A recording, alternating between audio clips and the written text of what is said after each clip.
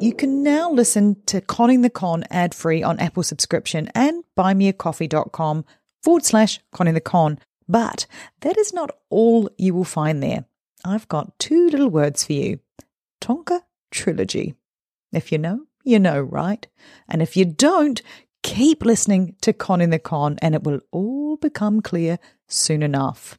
And if you want a sneak peek, head over to @ConningTheCon on Instagram and get a look at the lighter side of this, very heavy con story. Simply click the subscribe button now on Apple Podcasts for ad-free and bonus content. Or if you aren't an Apple user, head to buymeacoffee.com/ConningTheCon, where on top of that ad-free and bonus content, you can access exclusive videos. You'll find all the links, as always, in the show notes. Have you ever felt that pang of disappointment when you couldn't add a ticket to your collection because it was digital? Or maybe you just lost it. Well, StubForge.com is here to change that. Imagine this. Tickets that not only look but feel like the real deal, because each ticket from StubForge is printed on the same quality stock that Ticketmaster uses and printed with genuine ticket printers. It's like holding a piece of the concert, the game, or the show right in your hands. But StubForge isn't just about replacing tickets. With the easy-to-use interactive designer, you can create custom tickets for anything, from concerts to sports games, pregnancy announcements, or parties. Why not make your invitations stand out with tickets that are as unique as your event? And if you're trying to complete a back catalogue of missing tickets, StubForge offers bulk discounts to make it both easy and affordable. With StubForge, you can once more give your loved ones physical tickets and see their eyes light up instantly at the best gift you can give. So whether you're looking to reignite your ticket collection, craft the perfect gift, or send the coolest invites, head over to StubForge.com. Start creating today and see how StubForge makes every ticket a story worth saving. Visit StubForge.com and start making tickets today. Something is creeping in, don't follow it down. Like Wonder Woman and Spider-Man, superheroes have superpowers. Some have super strength, others can fly or even shoot webs out of their arms, and they seem pretty invincible. But villains, they can have superpowers too, and for con artists, those that are high on the psychopathy scale, Dr. Muir says they have a very particular superpower. What the research suggests is that they're very attuned to being able to detect vulnerability. There's studies where they give people who are high in psychopathy stories about a range of different characters, and then they test their recall of those stories. They find that their recall of the vulnerable female characters is really, really good, but their recall of any other characters is not as good. So their brains are like highly attuned to being able to pick up on that. They do know how to detect vulnerability, which is scary. Coming up in this episode, we're reading it, just aghast, going, fuck. And he's at Emma's house right now, and that's when like murder, all this stuff goes through my mind. Sick to my stomach, in shock and disbelief. And I was thinking this guy's standing outside the house. I just really got paranoid because I was just thinking, oh my God, what are we, we don't know what he's going to turn into. I'm Sarah Ferris. And I'm Emma Ferris, and this is my story, Conning the Con. Something is creeping in, don't follow it down. Through one of the hardest experiences in the last 24 hours. I want to record it today while I'm in it so that I can remember and this can fuel me and help others learn from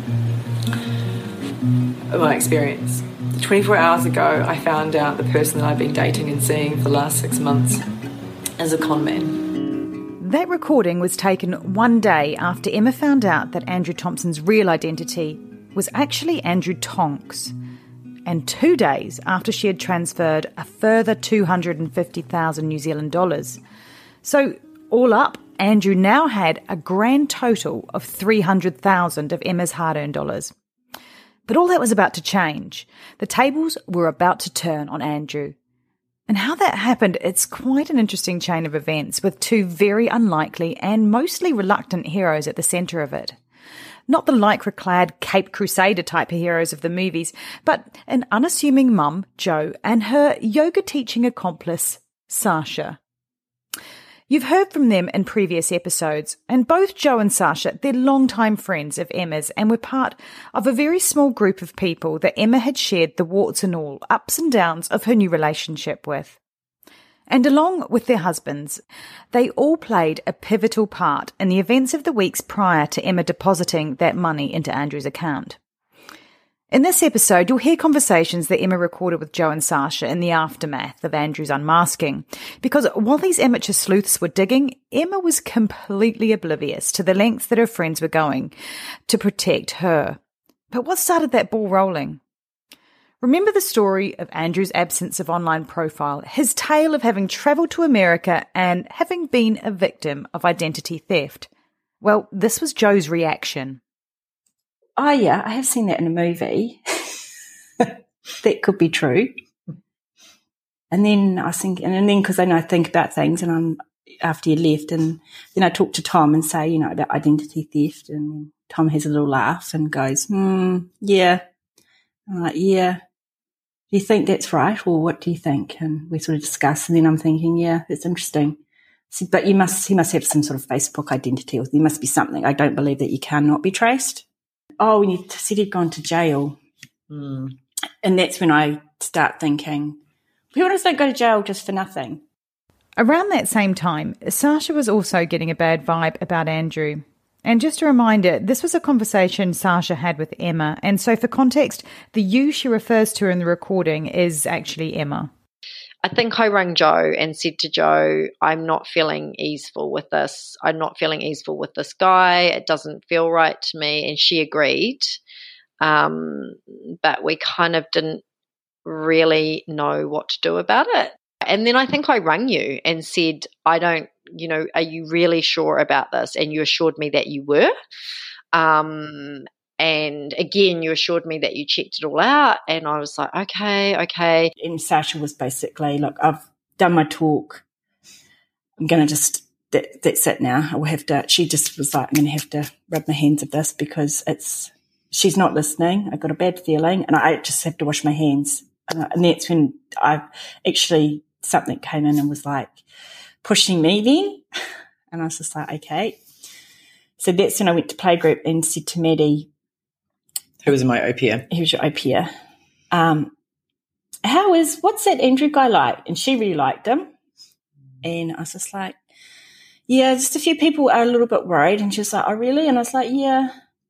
Can you do me a big favour and I need his details because I'm actually getting a little bit worried now. And when I said that, Maddie was like, which was really good. So she went and he was at your house because she said, oh, actually, he's coming tonight. And I was like, oh, that's great. So anyway, I left it because I thought, well, if Maddie can't do this, blah, blah, blah. And anyway, and she comes back with this, I've got this great idea. She had stuff that needed coming over. So through his transportation business, she just made this big thing. My parents are looking at coming over here and we need to logistically get things over. It's your business? And he's like, yeah, that is my business. So he sent her all his contacts, which were perfect. We even got a picture of him and with his email, and that's all we needed. And I was just like, thanks, that's awesome. And I text back and I must have said, is he there all night? And she was like, yeah, he's staying the night. Prior to this, Jo and Sasha only knew Andrew by his first name. But the contact details Emma's au pair Maddie had obtained, well, they still were only his false name, Andrew Thompson. So a simple Google and Facebook search yielded nothing. But Jo had a secret weapon in her hero's arsenal, her husband Tom. Tom comes home. I said, did you bring your computer home? Because he said, look, if you get the details, I'm happy to bring the computer home and tap. I said, bring it. He goes, no, I forgot my computer. And this was like 8:30. And I was like, oh, damn it. And I chucked the iPad over and said, look, can you just do something? I think we'll just have a look, whatever you can do. Because it was out of my hands. Tom takes the scant information on Andrew's contact details and starts to dig into the business name on the email, ATI Group Limited. It is a business that Andrew has only very recently set up in New Zealand to supposedly move his Australian-based assets into. The information all seems to marry up. The full legal name on the site for the director is Andrew William Thompson. But at the bottom of the form is a little button with an attachment, innocuously named Consent Form. Tom clicks on through, and under Director's Details, the name, it's no longer Andrew William Thompson, but rather the new name, Andrew Tonks Thompson. At that same time as Tom is tapping away on the 7th of April, Emma is putting her young children to bed, her mind bubbling with excitement at the possibilities that $250,000 she is about to invest the very next morning is going to allow her and her young family to experience. And at the other end of the country, Sasha and her husband Matt also have a reason to be celebrating the 7th of April. It was actually our wedding anniversary, and Matt and I were out for dinner, and then I talked to Matt about it. Again, it just didn't seem real. So even though I was worried, I wasn't kind of like, but you just don't think your friend's getting conned by a con man. And then Matt said to me, yeah, he had someone in his family that had been conned, and he was like, this stuff happens. This really doesn't sound right. And that's when we really started doing some more digging, and Joe and I were on the phone, during the evening and doing more digging, and it went pretty, literally, I think we had taught, knowing from when we teach the retreats, which are often the beginning of April, and mine and Matt's wedding anniversary is April the 7th. So it was, sort of within a week of I got home and it just kept sitting with me, this is not right and this is not right. And so I just kept, and there was a point where I was like, I don't know, what can I do about it? But then I just kept getting very clearly guided to do some more digging and find out what I needed to find out. So we knew that you being you, amazing as you are, that you wouldn't, unless we had evidence, that you possibly weren't going to believe us, because you'd invested so much and you had checked everything out and you had dotted your I's and crossed your T's, so to speak, because he was so good at what he'd done and does. He'd pulled the walls completely over your eyes. And of course, your heart wants to believe the best in people. And I did too. I wanted to believe that actually he was a good guy and that, you guys were going to build a beautiful life together, because you want to see your friends happy. I think it's fair to say that Sasha and Matt's wedding anniversary dinner was taking a very unromantic turn. Joe and Tom, they're texting them back and forth whilst they are searching all iterations of the name Andrew, William, Tonks and Thompson that they can find. Do you think he's this guy? And so that's when we looked about, Facebook came up, and then we Google searched, and because then we're ringing going, it's on the Facebook, here's his name, and because then Matt's going tap, tap, tap. And then he got probably exactly the same time we saw the fraud con man. There was no picture. What Joe is referring to there is the article that both Sasha and Matt and Joe and Tom find at almost the exact same time. It's from the Otago Daily Times newspaper, dated the 20th of December 2016. And the headline reads, "Fraudster jailed after theft to pay reparation." Can you imagine them reading that? And the abridged article, it reads, "In March, Andrew Charles Tonks admitted theft by a person in a special relationship." Now, the article, it goes on to cover the nature of several other charges of fraudulent behaviour. But what gets me is that while on bail, he decides his best chance to swerve prison time is to steal more money. The article says, while on bail, Tonks used forged documents to obtain $23,000 from Turner's Finance, which he intended to use to fund reparation. So basically, the Andrew in this article had been working as a depot manager at a car rental company and had only lasted all of 6 weeks before he had started offending. It goes on to say Tonks had no previous convictions in New Zealand, but he had 7 in Australia. 5 of those in 2014, for which a suspended prison sentence was imposed. The initial pre-sentence report assessed him at a medium risk of reoffending. It said that he showed no remorse and had blamed his employer for lack of training. Judge Callaghan said the lengths Tonks would go to dupe people out of the money and the meticulous planning involved meant imprisonment was the correct response. And so He was jailed for 22 and a half months. We're reading it, just aghast, going, fuck. And he's at Emma's house right now. And that's when, like, murder, all this stuff goes through my mind. I'm really, really scared. I really am, because then I'm thinking, then Tom scared me by going, well, you know that they can, if he's a con man, he might know that we're onto him, that we've seen his Facebook. And I'm just like, oh my God, don't say that. That's the guy. That's the guy. He's been in prison before. He's a con man. He's been convicted for this. And that's when we got the police involved. We were really scared. We were really scared that night because you had told me he was going to be staying that night. And we were really scared that things could get really nasty. Like, we knew he was a convicted criminal. We were like, well, what do we do? What do we do? And then rang Sasha and met her in the car because his phone had gone dead at one stage. We're like, what do we do? What do we do? And then Tom's in the conversation. We're having this four-way conversation.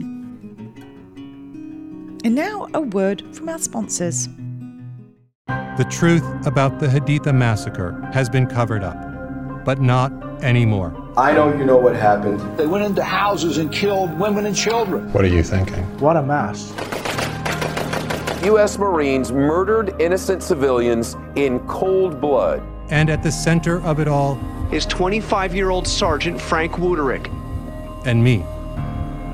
Murder in House 2. A new podcast from Crowd Network.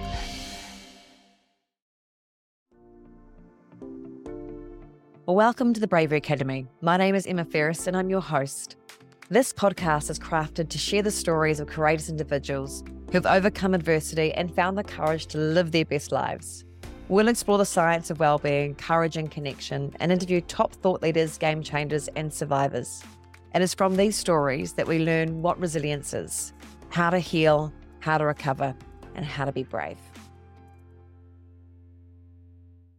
I'm Sarah Ferris, true crime podcaster. And I'm Catherine Schweit, the former head of the FBI's active shooter program. And we have a, not so gently named podcast called Stop the Killing. Yep, there's a clue in the title. We need your help to end the global mass shooting epidemic. Find out how as we bring you the stories right from the source. If you would have told me that a Columbine could have happened at Columbine, I would have said, no way. I remember just thinking, he's got a gun. Something rose up inside, and I said, not my school. What we can't underestimate is the power that individuals could have in stopping these school shootings. My little boy, Alex, was murdered. If we can fix the failures, we can save lives. My daughter, Elena, was killed. She'd want me to do something about this. I know she would do something about it. Join us and be part of the solution. Subscribe now to Stop the Killing podcast on Apple, Spotify, or wherever you listen to your true crime podcasts. If you recall, the email Andrew had sent Maddie the au pair had a photo on it, and once they had confirmed that the Andrew in the article was the same Andrew Emma was dating, they knew they were out of their depth. So they decided to seek the advice from a mutual friend who had previously worked in law enforcement. And that was when actually my heart was going, whoa, no. And then we were talking to him, and then we were coming up with a plan, and we said, look, this guy's there. Can you come down now? And then he said, no, maybe it's a good idea if you guys go and do it. And I said, no, I'm not going. We're not going. That guy's there. He'll kill us. Because I was really scared of your life, actually, right then. I really just went, boom, like, oh, my God, this is really real. This is real. And then that's when we had this four-way conversation with Sasha and Matt. This guy's at Emma's house, and so Matt's like, well, let's get the big guy's guns in and just beat the shit out of him and make him give the money back. So then this was getting on to like 10:30, and I was just like, oh, God. And then I couldn't sleep. Tom couldn't sleep because then I was thinking this guy's standing outside the house. I just really got paranoid because I was just thinking, oh, my God, what are we, we don't know what he's going to turn into. Like, even though the stories hadn't added up, you just don't think that someone could go that far, and you don't think someone could con someone that supposedly met their children. And so although all along or pretty early on my intuition was telling me something's not right, you just don't believe it because it seems so unbelievable. And then even for me, even though we were the ones digging, when I was faced with the evidence, I still didn't believe. There was a part of me that was like, maybe this isn't right. But it was his photo. It was clear. It was him. Jo and her husband were working with the police. We were working more with your family and deciding who was best to get involved. Now, here's the sliding doors part of this story. Jo and Sasha wanted to make sure they had double-checked all the evidence. This was well outside their realm of experience. And so while they were grappling with how best to tell Emma, they slept on the information and spent the 8th of April working with the police to figure out the best way of exposing Andrew to Emma safely. Meanwhile, that very same morning, Emma was obliviously transferring the $250,000 into Andrew's bank account. Of course, Sasha and Jo had no idea that the information they were sitting on was quite so imminently crucial. They were deciding who was the best to contact in our family. They found one of our brothers on Facebook and sent him an urgent message exposing Andrew as a con and waited for a reply. Unfortunately, neither of my brothers are massive social media fans, so it was to go unread until 5:30 a.m. the following morning, when my brother Matt was woken by one or perhaps both of my 2 young screaming nephews. At that point, not only were we wanting to find the evidence to prove that he was a con man, we were also wanting to make sure that you were safe. And we didn't know that he had left that night and left straight away and gone to the bank. We thought he was still with you. So we were worried if it came out that you could be endangered. They had every right to be concerned for Emma's safety. At this stage, nobody knew who Andrew Tonks was and what he was capable of. The only thing that they knew for sure was that he was now a serial con artist. And as Dr. Muir explains, serial con artists are often high in psychopathy. People who are high in psychopathy do have higher rates of violence, so it is a risk factor to violence, but not all people with psychopathy will be violent. It's something to absolutely be vigilant to and careful around, and putting mechanisms in place like having family and friends and know where you are. I mean, I think it was just interesting, the timing of it, as you said, the timing of it, the way that it happened, of our wedding anniversary on the 7th and you transferred the money over on the 8th, and just the whole way it went down. And that was the night just before you transferred the funds over that we were digging. And if we had just left it and just gone, oh, it'll be fine, that it really would have turned out a lot worse. But it was like that gut instinct of like, no, you need to act on this, and you need to act on this now, or this is going to be really bad for your friend. And I think it's also that point of like, my gut is telling me something, but who am I to say something to my friend about this, and not wanting to having a hard conversation. We avoid hard conversations because we don't like conflict. We don't like hard conversations. So we literally shut our gut and our intuition down to avoid having to do and say challenging things. As it stands on the evening of the 8th of April, Jo and Sasha have decided on a course of action. Sasha isn't living in the same town, let alone the same island as Emma, so it unfortunately falls to poor old Jo to be the bearer of the truly awful news. A plan is hatched that first thing in the morning, when they are sure that Andrew has left the house, Jo will text Emma and ask her to come to her house so that she can show her that all-important evidence. So they settle in for yet another sleepless night. The following morning at 5:30 a.m, my brother Matt wakes to the message from Jo and promptly hot potatoes that message onto my other brother John Paul, who is the intended recipient. Now, it gets a bit legal here, but what you should know is that in New Zealand you can hold your house in a trust for your children, which is what Emma had set up for hers, and since her divorce she had needed a different signatory on the trust to co-sign with her, enter my brother John Paul. And only that Friday prior, John Paul had co-signed the document to release the equity from Emma's house that she had intended for the property investment with Andrew. For John Paul, the penny drops. He is the first to realise that the money that was signed over on Friday could well be in the wind with Andrew. At this time, it's around 7:30 p.m. in London, and my phone rings, and I see it's from my brother. And as previously mentioned, my brothers are very limited in their social media interaction, but John Paul takes it one step further and avoids all but essential communications. So I guessed it was going to be something catastrophic, and it was. And Emma was going to be the last to know. So it was Tuesday, the 9th of April, and I had quite a busy day ahead of me. I woke up, I think it's around 6:30, and my phone rings. My good friend Jo, her number comes up. It's quite early. I'm like, what is she calling for? I was kind of worried for something for her. But in the end, it was that she had to deliver, for her, I'm sure, one of the hardest messages of her life. Well, she first of all asked if Andrew was there. I said, he's not. He hasn't been here for a few days. And she said, I need to tell you something, and I need you to believe me because it is true, and I've got evidence I can show you. It's in black and white, Emma. It's not looking good. And you said, can you just send that? And I sent it. And then in my last message, I just put, and by the way, we rang the cop, and it's him. So the next thing in my messages comes up with this ODT article. He had been arrested, but it was under the name Andrew Charles Tonks. Now, I knew that this was part of his long name that he told me, this Andrew William Charlton Tonks Thompson. And when I'd searched it, that combination, it never came up because it wasn't the combination he had been arrested for. Otherwise, I would have found this. And I get there to Emma's, we go out the back, and you're just going, first thing you said, I don't think it's him, Jo.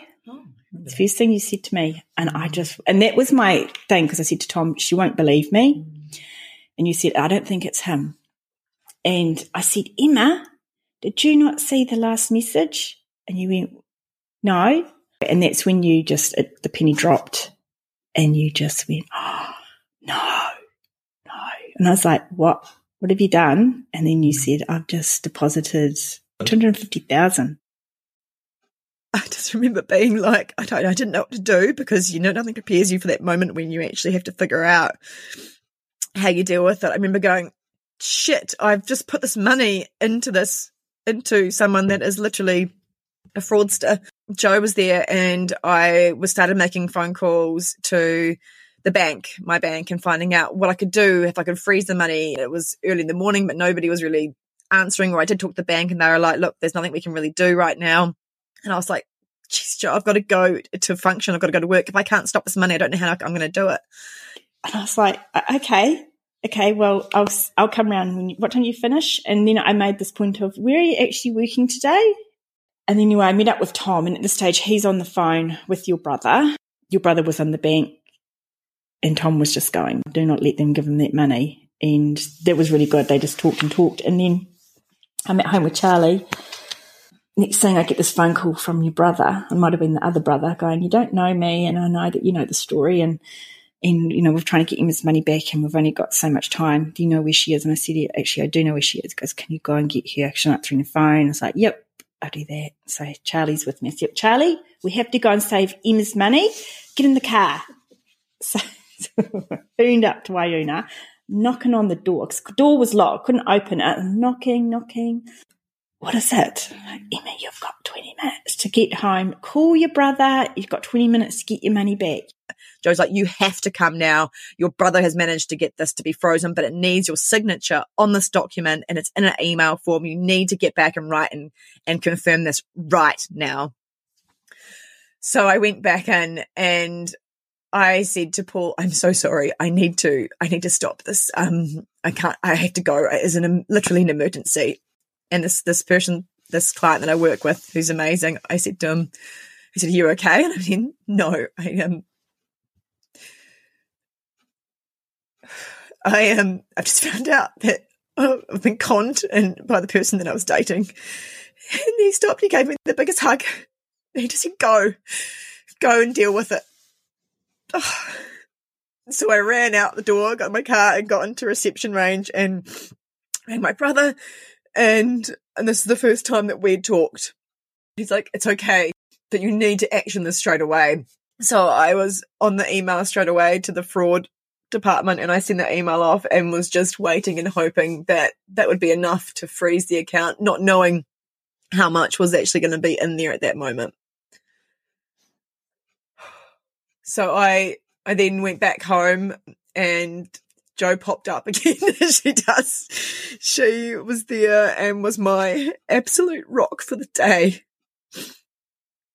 And I remember that morning going into my room and just having this moment of realization of what had happened, what this person had done to me and my family and targeted me. And I sat on my bed and I just had this clarity of going, there is no fucking way that he is going to get away with this. There is no way that somebody does this to me, and I was prepared to fight. And that was a huge turning point, and it's what motivated me all the way through that moment, and it is burned into my mind. The root of trauma is going through something horrific and being powerless. So it's that sense of powerlessness, being trapped and frozen. That is the root of distress. When you're in a traumatic situation and you are able to use your fight and flight to get out of it, to do something, to fight back, people have less distress after those events. Dr. Muir there. It sounded like Emma had decided very early on which lane she was going to pick. She was determined to fight. And whether she was conscious of it or it was an automatic pilot choice, she started fighting almost the instant she discovered the truth about Andrew. So at 8 a.m, I message or text Andrew. At that point, I didn't want to call him or for him to be aware of anything that was going on. And I thought, maybe I can get the money back. So I message him and it says, hey, I'm not feeling really good about loaning you the money now. Don't think we should be mixing relationship and business. Can we hold off on this for the next 2 months and get stuff in place first? He came back, and at that point he started to push back quite repeatedly through the day. At that moment, I start, after I get back from work and we know that the money's frozen at least, I start to work with Jo, Jo's sitting there in front of me, while I start to unravel all the lies and figure out which ones are true and what am I really dealing with, because I just didn't know who this guy was at all. Through that day, he kept coming back with options for the money. Andrew and Emma's communication from this point on is all via text and email, and we've used an actor to voice those. Just thinking out loud, babe, while I wait for my accountant to get back to me. How about we halve it? $250,000 was a scary amount. What if I send you back $125,000 today, and then we can just halve all the payments from this coming Friday onwards? That will generate you just under $10,000 a month in interest returns, and still give you back $175,000 by this time next year as well. Hopefully $10,000 a month still allows you to work on you and the kids, but also knowing you still have half still sitting there to ease your stress. At that point in time, when he was pushing back with that, I knew the money was frozen, so I pushed back more. I didn't know how much money was frozen at that point, and that was hard because I was like, oh God, has he just pulled it all the way out of his account, or what's going on with it? And he then begins to realize that something isn't quite right. I remember he sent a text at midday and it had a screenshot of his bank account. And it showed that in one of the accounts it had 200,000 and in one of the others it had 7,000. He said the rest of the 250K had gone to the alcohol company he was invested in. But that didn't make sense because that wasn't what I was supposed to be investing in. So some of the stuff that he'd sent was super manipulative, and this is when I began to notice that pushback from him. Are you the reason the bank is taking so long to get back to me? I need an answer, sweetness. We haven't even got to 1 week of the arrangement, and it appears you're trying to sabotage it. I've been nothing but upfront with you. This is really upsetting me, babe. Now, at that time, bear in mind, I know he is a con man, so it's like, I remember being so angry and fueled, and yet I couldn't react to it because I couldn't call him out on it. And then he'd send a message like, I am more than happy to forgive and forget and move on, babe. More than happy to go back to how we are and keep business investments completely separate. I do not want this coming between what we have. And one of my favorite ones that he sent that day was, well, can your brother give you this deal? Can anybody else give you this opportunity? Through the day, I know his suspicions were up and he was worried and concerned. I mean, his world was falling apart. And he asked this question, which I think was the part that we ended up being able to play on. And he said, "Is this Ian, babe, or is this purely a money thing?" And I sent a very simple text back, "It's just a money thing."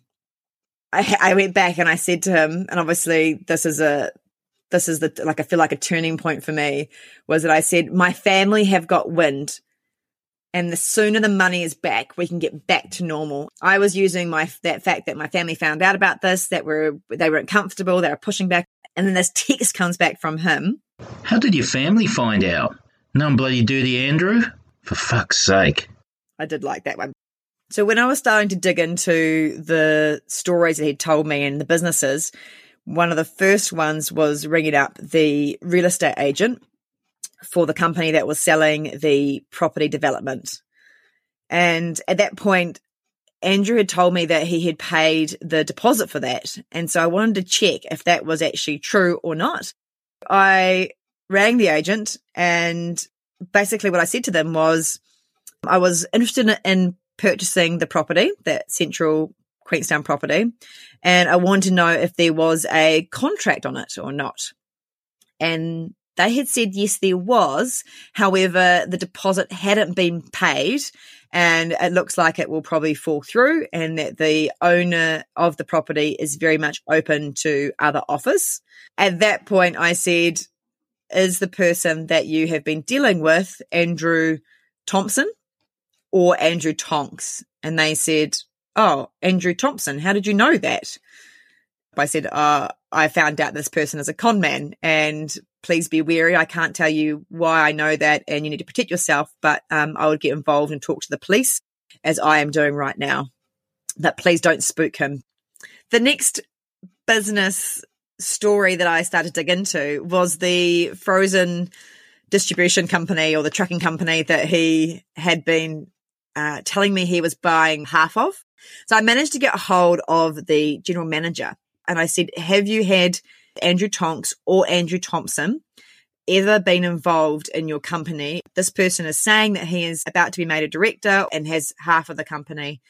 He literally laughed and was like, "Yeah, no, never heard of that person at all, and not part of it." So that whole story was a lie. So the next company that I began to dig into was the second trucking company he said he was involved in. And this company was based in Central Otago. What he told me was that he was actually been a consultant to the board because of his trucking background in Australia, and when he had the company over there, they had really seen the ability that he could to help out, and they wanted to have him as a consulting role. So he was going into the Central Otago company to clean it up. I decided to call up, and Joe, my friend, is in front of me, and I talked to this guy, finally get through into talking to the general manager. And he goes, "Oh, so who are you?" And I said, "Oh, my name's Joe." I look in front of me. There's Joe's there. He's like, "And sorry, what was your last name?" And I'm like, "Oh God, I can't remember. How am I going to use my name?" I look down, and in front of me is the article of Andrew going to jail. And then I was like, I can't say Joe Fraudster or Joe Conman.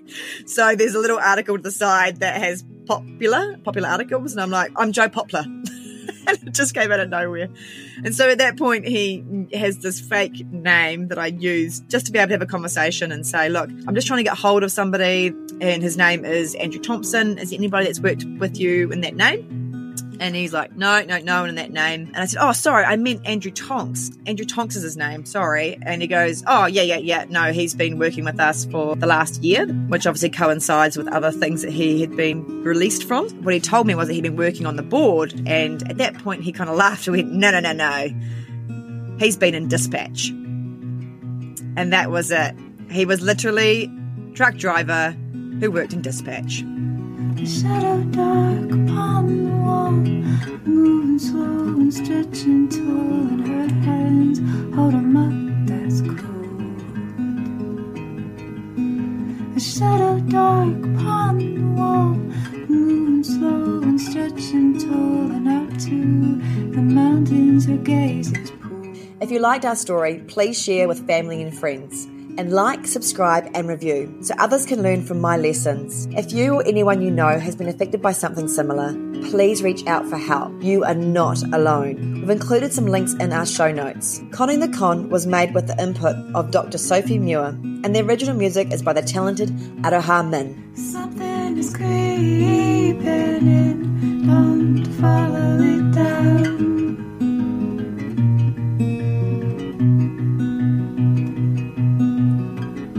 Something is creeping in, don't follow it down.